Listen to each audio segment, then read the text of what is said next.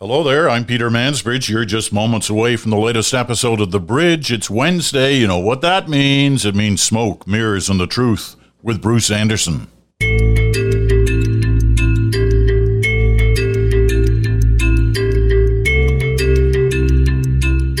Yes, we love Wednesdays. We love them because Bruce joins us from Ottawa, and he always has all kinds of interesting things to say. Good morning.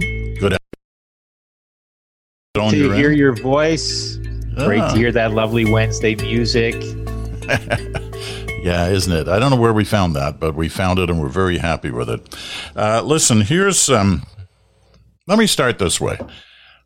I was checking my messages yesterday. I get, like you do, I get lots of them. But I got one from you. I got a great one from you with a picture in it.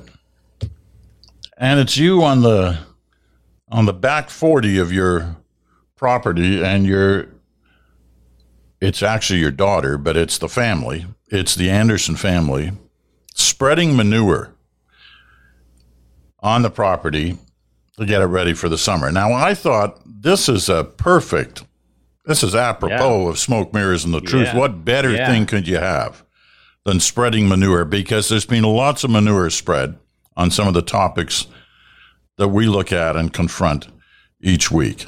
And as a result, that's where I want to start. You prompted me in this discussion with that picture. Very proud of it. It was a teaser picture, and I was sure, Peter, that I was going to get a lot of posters kind of making allusion to the fact that, there I was spreading manure as a hobby as opposed to how I make my living. Now, I think I posted it late enough in the day that I didn't get a lot of that, so that's good. But yeah, it's been a fun project my daughter and I have started.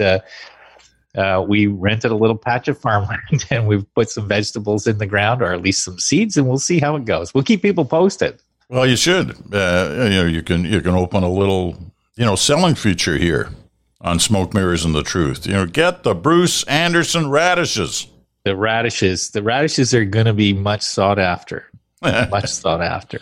Well, let's get to the kind of manure spreading that we tend to follow on almost a daily basis, and whether or not it's been working or not, because the numbers I've seen lately from a variety of different research firms, and I think you guys are in the field right now at Abacus Data, would suggest that certainly in some areas, what we've witnessed in the first year of the pandemic, where there was a lot of support for various leaders in the country, and we're talking whether it was the prime minister or the provincial premiers, but those numbers in certain areas are starting to crater. I think that's right. Look, I think the way that public opinion works in a pandemic is something that none of us in the business of polling really knew, because there was no prior experience to draw from. But now that we're a year in, there are some things that we can see. I think the first thing I would say is that there's nobody that's having a great pandemic from a public opinion standpoint. That's just an impossibility. The most that you can have is people who are kind of holding their breath, frustrated, upset with the situation that the world and they themselves, by extension, find themselves in, but not particularly unhappy with the way that their governments are working. That's kind of the high water mark. And I think what we've seen is that a number of governments and leaders who've adopted the position of, I'm just going to do the work. I'm just going to do the job. I'm not going to try to score points. I'm not going to try to harvest what I'm doing during the pandemic for political upside. That those politicians are finding generally okay levels of public support. I wouldn't overstate it. There's not, as I say, there's no real exuberance out there for anything. But so that's kind of the ceiling. That's the best.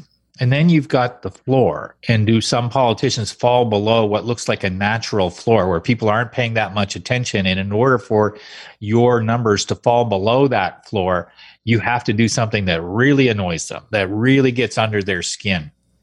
And generally speaking, we're seeing two versions of that, or two aspects that can do that. One is, if you look like you don't really know what you're doing in managing those aspects of the of the pandemic that are under your control, or if it's confusing, or if it seems to keep changing. And I think we've seen, especially in Ontario in the last little while, this kind of Ontario's doing really well statement by Doug Ford, followed by we're going to close the schools.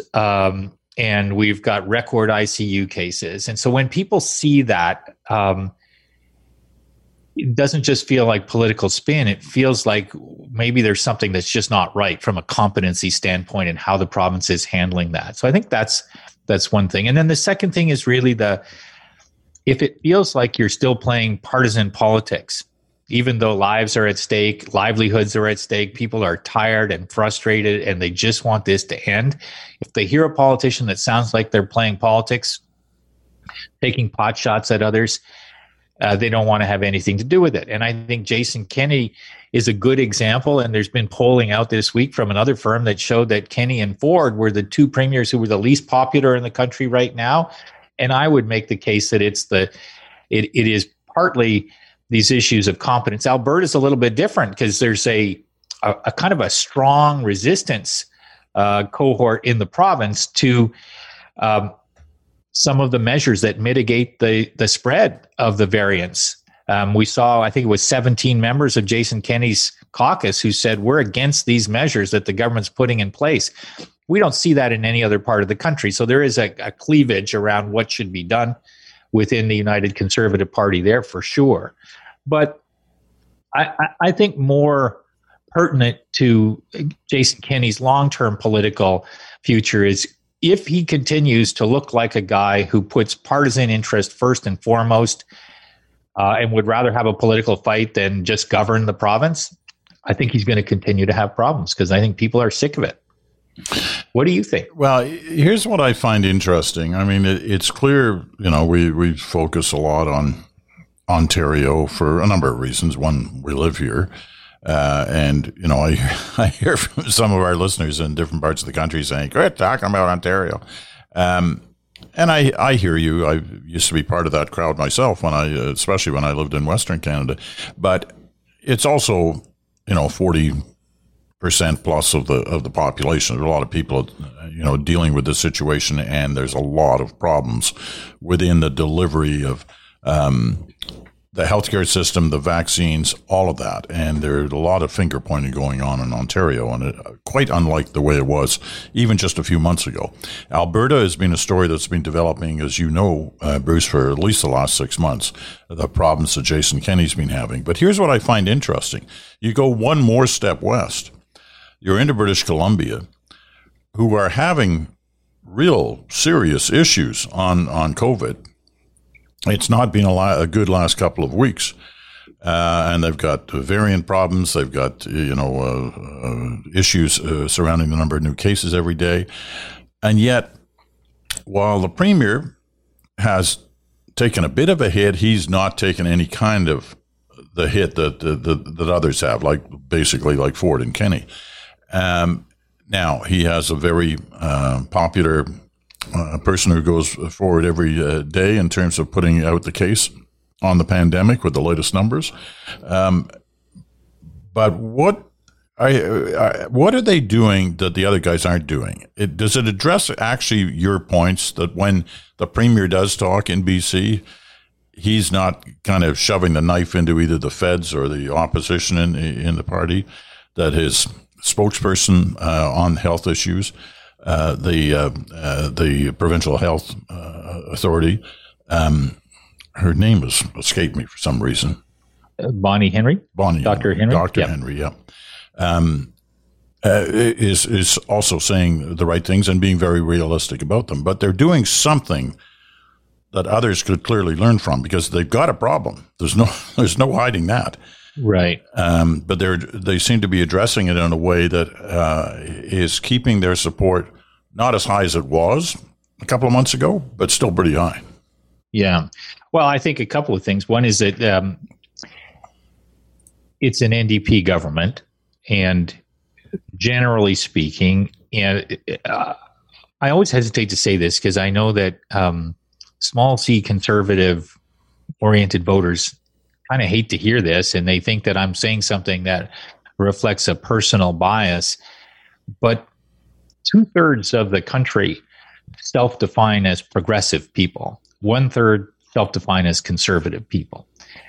In a pandemic, my analysis would be it's harder to be successful as a small c conservative because people are looking at things and saying, we need compassion, we need empathy, we need government supports for our economic well-being, we need all the stops pulled to have government wrap its arms around this problem and solve it for us. And conservative parties, by their nature, have a lot of members who don't like a lot of that kind of thing. They're not kind of built with that orientation in mind. So you see this constant tension of, yes, we should do what we should do, but we shouldn't spend all the money that we could spend to protect public health. We should kind of keep some in reserve because we don't want the deficit to be so big. Or I should say, we should kind of open up the economy pretty quickly because we want the private sector to be healthy and successful, and we want to accede to those kinds of pressures, even though the public opinion has been consistently on the other side of that question, that people would rather have more stringency than less stringency. And so it's not really a criticism of conservative leaders to acknowledge that that's a challenge that they have, that their base voters are a little bit more in favor of, a foot on the gas and a foot on the brake when it comes to how to manage things. But it does put conservatives in a more challenging situation if they look to voters like they're trying to, just kind of not set the dial on public safety at 20, but at 7. And so those progressive leaders, on the other hand, are like quite comfortable saying, we're going to do a lot to protect people. So I think that is one aspect of it. But I do think the other aspect of it is if you look like your goal is to defeat the virus as opposed to defeat another politician, then people are going to go, all right, you may get it right, you may get it wrong. This is a virus that's clever and devastating, but that's the right fight, to fight the virus. And I think that the politicians who've gotten offside public opinion look like they're not only focused on beating the virus. That's how I see it. Which brings us to the Prime Minister. And I know we're going to talk about this tomorrow on Good Talk with Chantal Hébert, so I don't want to go into it too far here. But we don't want her to steal our notes and then just sort of offer the same opinions like she often would do. Sure. So let's be careful about that. You run the risk of dumping on Chantal Hébert. Good luck with that, buddy. I'm not joining you on that one. But here's what I will say. Trudeau, like all of them, started off really well. Everybody was behind leadership, even those who didn't like Trudeau. It's settled down over time, but it's basically settled down and it doesn't appear, at least from what I've witnessed recently, to have shifted that much through some of the chaotic nature of this pandemic handling over the last couple of months. He still has significant support. He also has a significant group of Canadians who will not vote for him, will never vote for him, and have been emboldened, they think, by his handling of the pandemic. Now, part of what he has done is not, gone to the bait from others who have been criticizing him, like Doug Ford.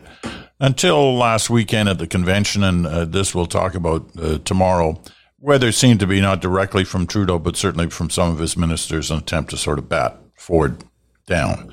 And I'm sure for partisan reasons, if nothing else. But the positioning of the first of all, am I accurate in my sense that he doesn't seem to be moving the needle in either camp, the for him or against him, that much right now, like others clearly are? Yeah, mostly that's right. Yeah. And so what does that mean? I think stay the course? There was a bounce for Trudeau immediately after the pandemic arrived in Canada, where people were kind of terrified of the health and the economic risks. When we think back to the mood of the country in March of 2020, People didn't know how bad this was going to be, how many people were going to die, how devastating it was going to be to the economy. And Trudeau was, in that moment, a really reassuring sounding leader, saying, we're going to do everything that we need to do in order to protect the economy, to protect jobs, and to protect lives. And so he saw a real burst of support for his leadership, which then kind of subsided and has come back a little bit. But, right now, Peter, his situation is 2 people loathe him for every 1 person who loves him. But the other 7 out of 10 don't have strong feelings particularly about him. And I think this is where the challenge for his opponents lie, is that he's been in office, he's been in this position for a long enough period of time that people know who he is, they know what he does, they know the kinds of positions that he takes. And if he's only got 2 in 10 who really loathe him, that's actually a pretty low number for an incumbent. That is not usually the kind of number that gets somebody thrown out of office. And so they have to ask themselves, well, if we haven't been able to find the things that we can use to make more people really upset with this guy by now, are we going to find them between now and, say, September? And probably not is the answer, unless Trudeau makes a mistake, an egregious error that galvanizes everybody and says, into I can't stand this guy anymore. And when, as you know, Peter, when people are longer in office, they're less likely to make those kinds of mistakes. They just kind of learn from stepping on the rake that stepping on the rake is an unpleasant experience. So I think then it becomes a question of what are you going to put in the window as an alternative? So I look forward to the conversation that we're going to have about the 2 parties that just had policy conventions. And I think that's a really important conversation for us to have, because I do think it's going to be a little bit of what comes next election, and not just you like this leader versus that leader, because I do think that probably plays to Trudeau's advantage, even if it's not Trudeau mania or anything resembling that. Right. Well, we will talk about that tomorrow. Both the Liberal and the NDP convention, just like we talked about the Conservative convention a couple of weeks ago. We'll talk about those 2 tomorrow on Good Talk with Bruce and Chantal Hébert. So listen, a good conversation on some of those and the different things that are happening to them in terms of political leadership in the country. Ford and Kenny in Ontario and Alberta, and John Horgan in BC. And, of course, Justin Trudeau in Ottawa. But the next time we talk, which will be right after this incoming break, we're going to look south to Washington and see how that leadership is handling things with the same kind of crisis going on. Back in a moment.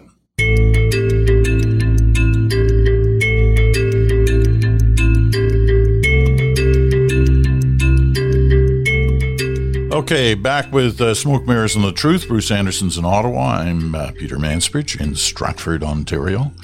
Actually, I'm in Toronto today. It all started to look the same, I'm in Southern Ontario, and I know a lot of people that don't care whether that's Stratford or Toronto. Hey, he's talking from Ontario. One of those Toronto-centric guys. Anyway, I'm in Toronto for this day. So I want to talk a little bit about Joe Biden and the way he's handling things. There's a natural honeymoon period for all U.S. presidents when they take office. Now, this is an unusual time given the way the last guy, the former guy, left office. But nevertheless, when you look at the numbers, the performance numbers on Joe Biden, they're really good for a so-called divided country. Whether it's handling of the pandemic, whether it's the vaccine distributions, whether it's the infrastructure program, whether it's the budget situation, whether it's proposals for climate change. I mean, you can run through the list on every subject, including subjects where that country is definitely divided. People seem kind of happy with the way Joe Biden is handling things. Which raises the question, is it simply just an extension of the honeymoon? Or is there something going on there that that political leaders, and I got to be careful when I talk about political leaders in Canada, because some are doing a great job. Clearly, the Atlantic provinces, the 4 premiers there are doing pretty good. The Premier of Quebec, even though he's had some real difficulties, is very popular. But nevertheless, the Biden story, there we go, keep using nevertheless. I was kind of stuck on that word. I use it. Yeah, it's old. It's old. Yeah. It's got a great story behind it, as I told on the podcast last week. You can say in any event, you can say, I could give you a list. I'll send you a list after of other things you can substitute in for that. Okay. I will take account of that list. So tell me, what's he doing that others could learn from? Yeah, well, who he's not being is kind of item number one. I think, you know what, I was thinking about this question, that I was reminded somehow of these 2 penalties that exist in American football. I don't know actually if they exist in Canadian football, but I've always found them kind of interesting and a little bit odd. And one is taunting and the other is excessive celebration. And the thing about Biden for me is he's not doing that. And the thing about Trump was that was almost all he ever did. That he was always kind of like, I don't want to talk about complicated policy issues. I just want to say those people are stupid and those people are evil and those people are trying to rip you off and invade your country and rob you. And whenever he had any bit of good news, it was, I'm going to spike the ball and I'm going to pick the ball up and spike it again. And I'm going to do it over and over and over again so that people see the celebration and kind of appreciate how great I am. In contrast, you've got Biden, who's shepherding because he's got these internal dynamics in his party. And I think he's personally very motivated by this. I think he's probably thinking he's a one-term guy, so he better get something done. And if you're in that office, you know that if you're going to get something done, you're going to get it done in the first 2 years. And really the first year, you've got to put these things in motion in order to have that legacy and have that impact that you want to have. So what's he doing? He's shepherding an ambitious agenda on climate, on infrastructure, on tax change, corporate tax increases. And instead of parading these out like kind of the Russian weapons on the boulevard in front of the Kremlin so that everybody can see them and be either elated or horrified by them, he doesn't make a show of it. He actually makes a show of saying that he's invited congressional leaders in from the other party, and he's going to have private conversations with them. And reporters will say, well, what are you going to negotiate? And he says, I'm not going to negotiate in front of you. And they say, well, is this just window dressing? And he says, I'm not much for window dressing. Thank you very much. And then the press conference is over. And I kind of love that posture, especially as a counterpoint to Trump, because I think it says to voters, he's just trying to do the job. He's not trying to be the president in the sense of achieve some measure of celebrity and public acclaim. He's just trying to do the job on their behalf. And I think that's a big part of what's working. And I also think that these vaccines and his pace is just phenomenal in terms of getting these rolled out. America's got giant problems. Race, very much up there. A lot of vaccine hesitancy that's going to create persistent problems for them if they don't solve that. But I think Biden is using the office of the president in a much more productive way, in part because no taunting, no excessive celebration, no flags being dropped every day. I think the CFL does have some kind of rule like that, but it's hard to remember because it's been so long since there's been a CFL game. CFL game, yeah. I mean, those people are in serious difficulties. They're supposed to start training camp in another week or so, but much of the country's in lockdown. That's not going to happen. Mm-hmm. They've also got financial problems. Listen, I grew up watching the CFL. Man, I hope we don't lose it, or I hope they don't. I hope they don't, amalgamate into something with one of the secondary U.S. football leagues that'll change our rules and we'll lose our independence on football and all of that. But it's a difficult time. Anyway, let me get back to what you were talking about, because a couple of things there. I still wonder how long that can last, that strategic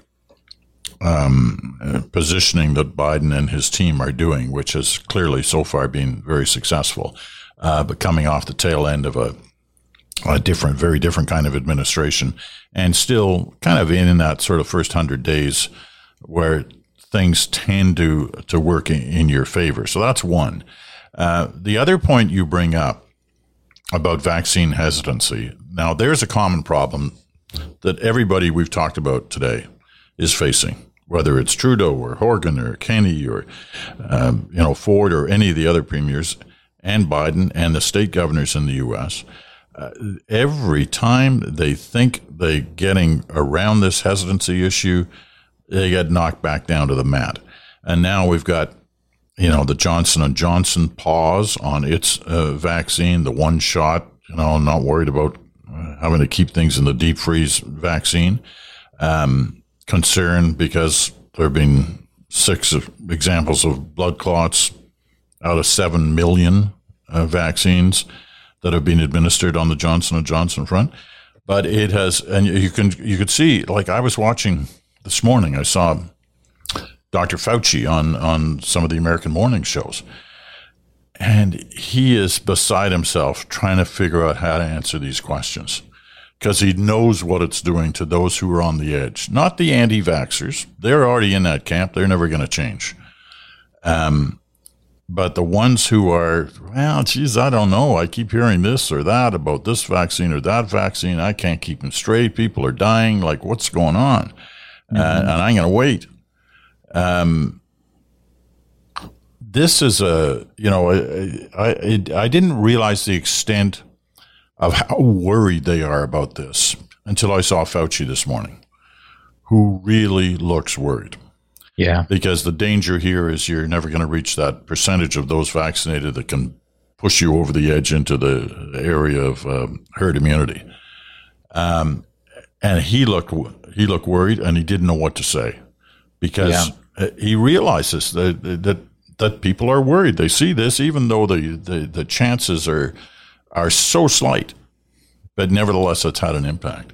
And what they say and how they say it in these next few days and weeks is going to be critical to the overall success of this vaccine program. In spite of how many vaccines, especially in the States, obviously, that have already been administered, that's not enough.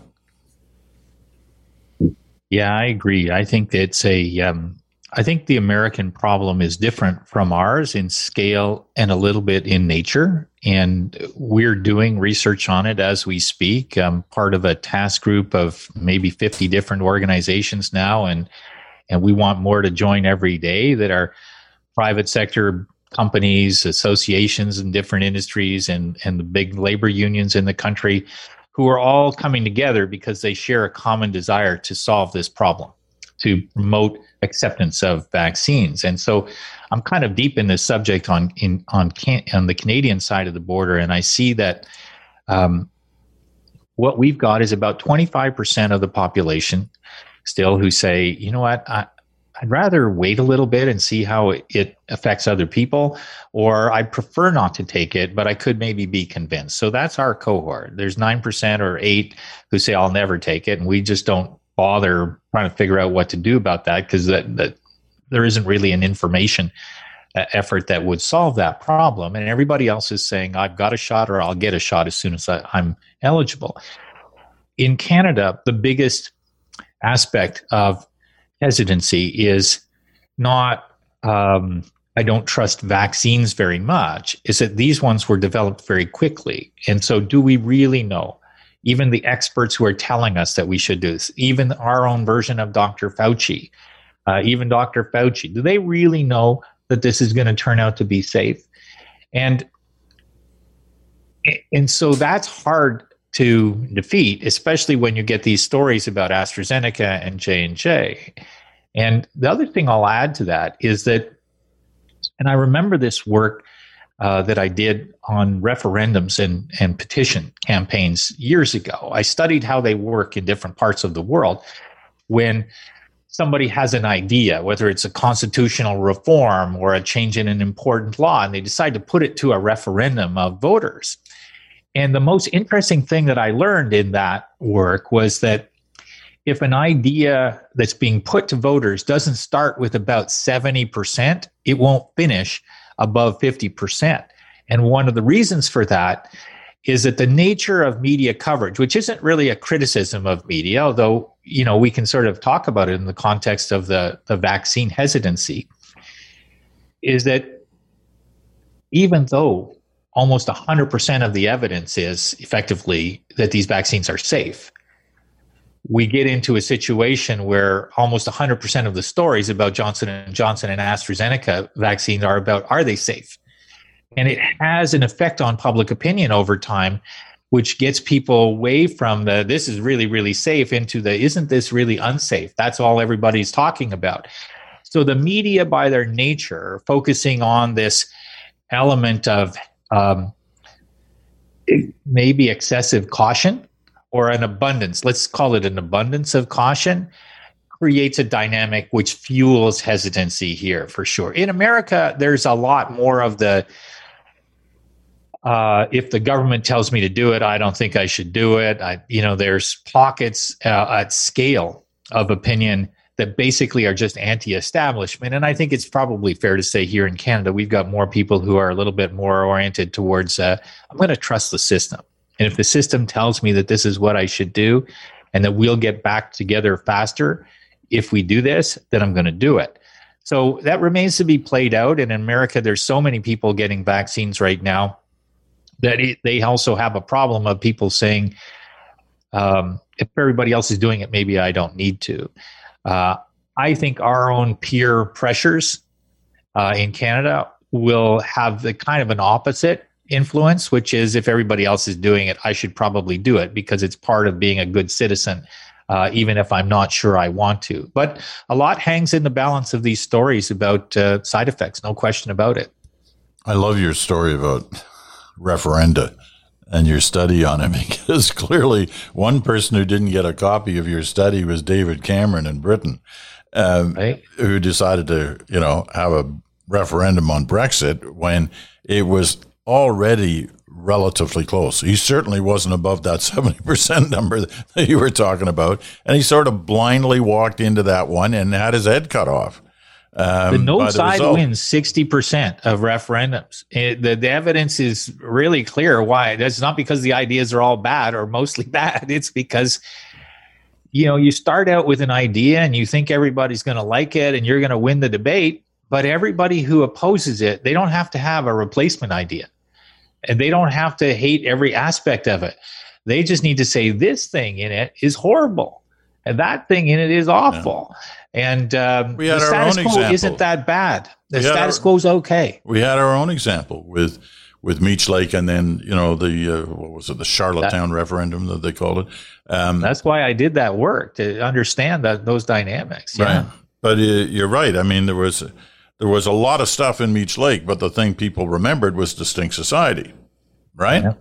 Yeah. And the same with the Charlottetown referendum, and the critics effectively positioned themselves on that issue and left everything else untouched. Yeah. And some people say, I hate this Triple E Senate, and other people say, I hate the distinct society. The next thing you know, you're south of 50% and you're never going to get back. Right. Okay, I'm just about out of time here.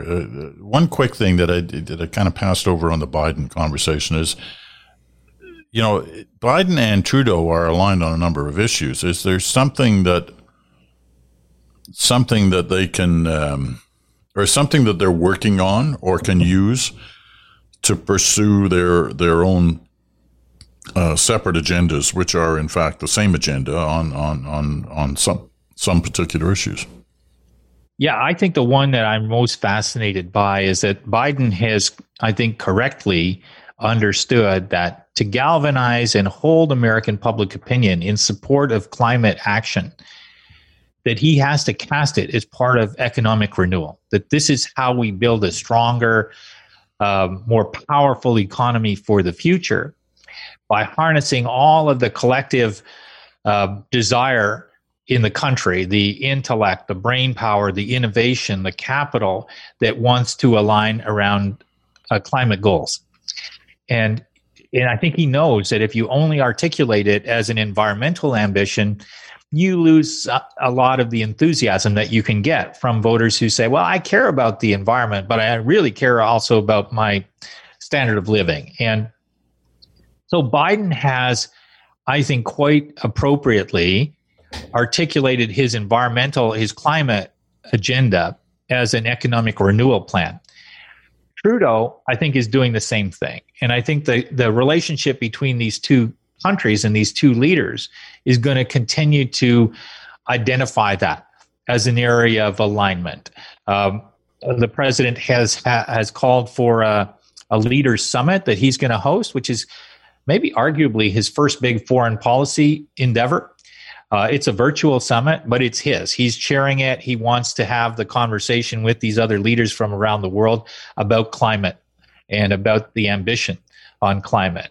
And I think that the signal that I see is that he wants to use America's soft power and the idea of America as a close ally to help affect that change that he thinks needs to happen around the world. Well, we'll watch to see. That'll be fascinating. I mean, he's also suggested in the last day or two that he wants a summit with Putin, and that'll attract, obviously, a lot of attention as well. But two kind of major potential initiatives on the international stage, one in which could place Canada in a interesting and important position. Okay, Bruce, we're out of time for this day. A reminder that tomorrow Bruce joins us along with Chantal Hébert for Good Talk.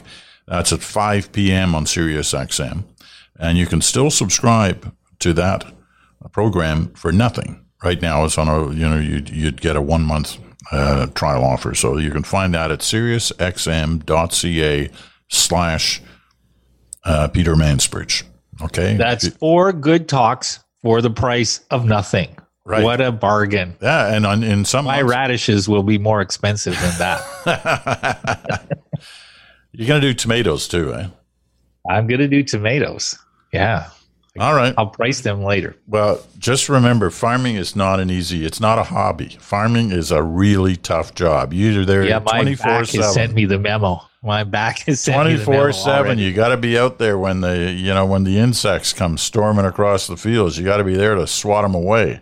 Yeah, what do you know about it? Because I don't want you using any insecticide or anything like that. These have got to be like low carbon and free range tomatoes or whatever you call them when they're not they don't have that stuff sprayed on them. That's it. It's bad enough that you're spraying manure on there. Shoveling it. But that's okay. That's one way to prep for this program. You've done a great job once again today. All right. We'll see you, Bruce, tomorrow. That's a good talk. And, of course, The Bridge. Normal special edition of The Bridge tomorrow at noon. Dominic Cook. I know you've never heard of that name, unless you were listening yesterday when I told you. Dominic Cook is a British theater director and a movie director, and he's just come out with a new film digitally. It's released, I think, this weekend, called The Courier with Benedict Cumberbatch.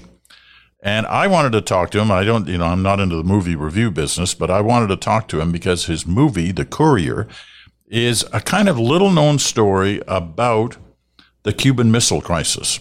And so, I love history, and I know many of you do as well. So you might want to see his movie, but you might want to also listen to him because he's a really interesting guy, and he's on the program tomorrow. Looking forward to talking to him. He's no Bruce Anderson. He's not out there cooking or growing radishes, but he's worked with Benedict Cumberbatch. And he's a pretty darn good actor. Yeah, that's absolutely. Right. Yeah. I'll look forward to that. Yeah, no, it's good. And then Friday, of course, the weekend special. Your question, your thoughts, your ideas. Why don't we make it about what we've talked about today? Send me your ideas about what you want to see from a leader. I don't need the 4-page essay. Give me the 1 paragraph. What's the ingredient you look for in your leaders, or you'd like to see right now from your leaders? What is it? The Mansbridge Podcast at gmail.com. The Mansbridge Podcast at gmail.com. Don't be shy. Write. Remember to put your name and your location from where you're writing on the letter, on the Gmail. Email.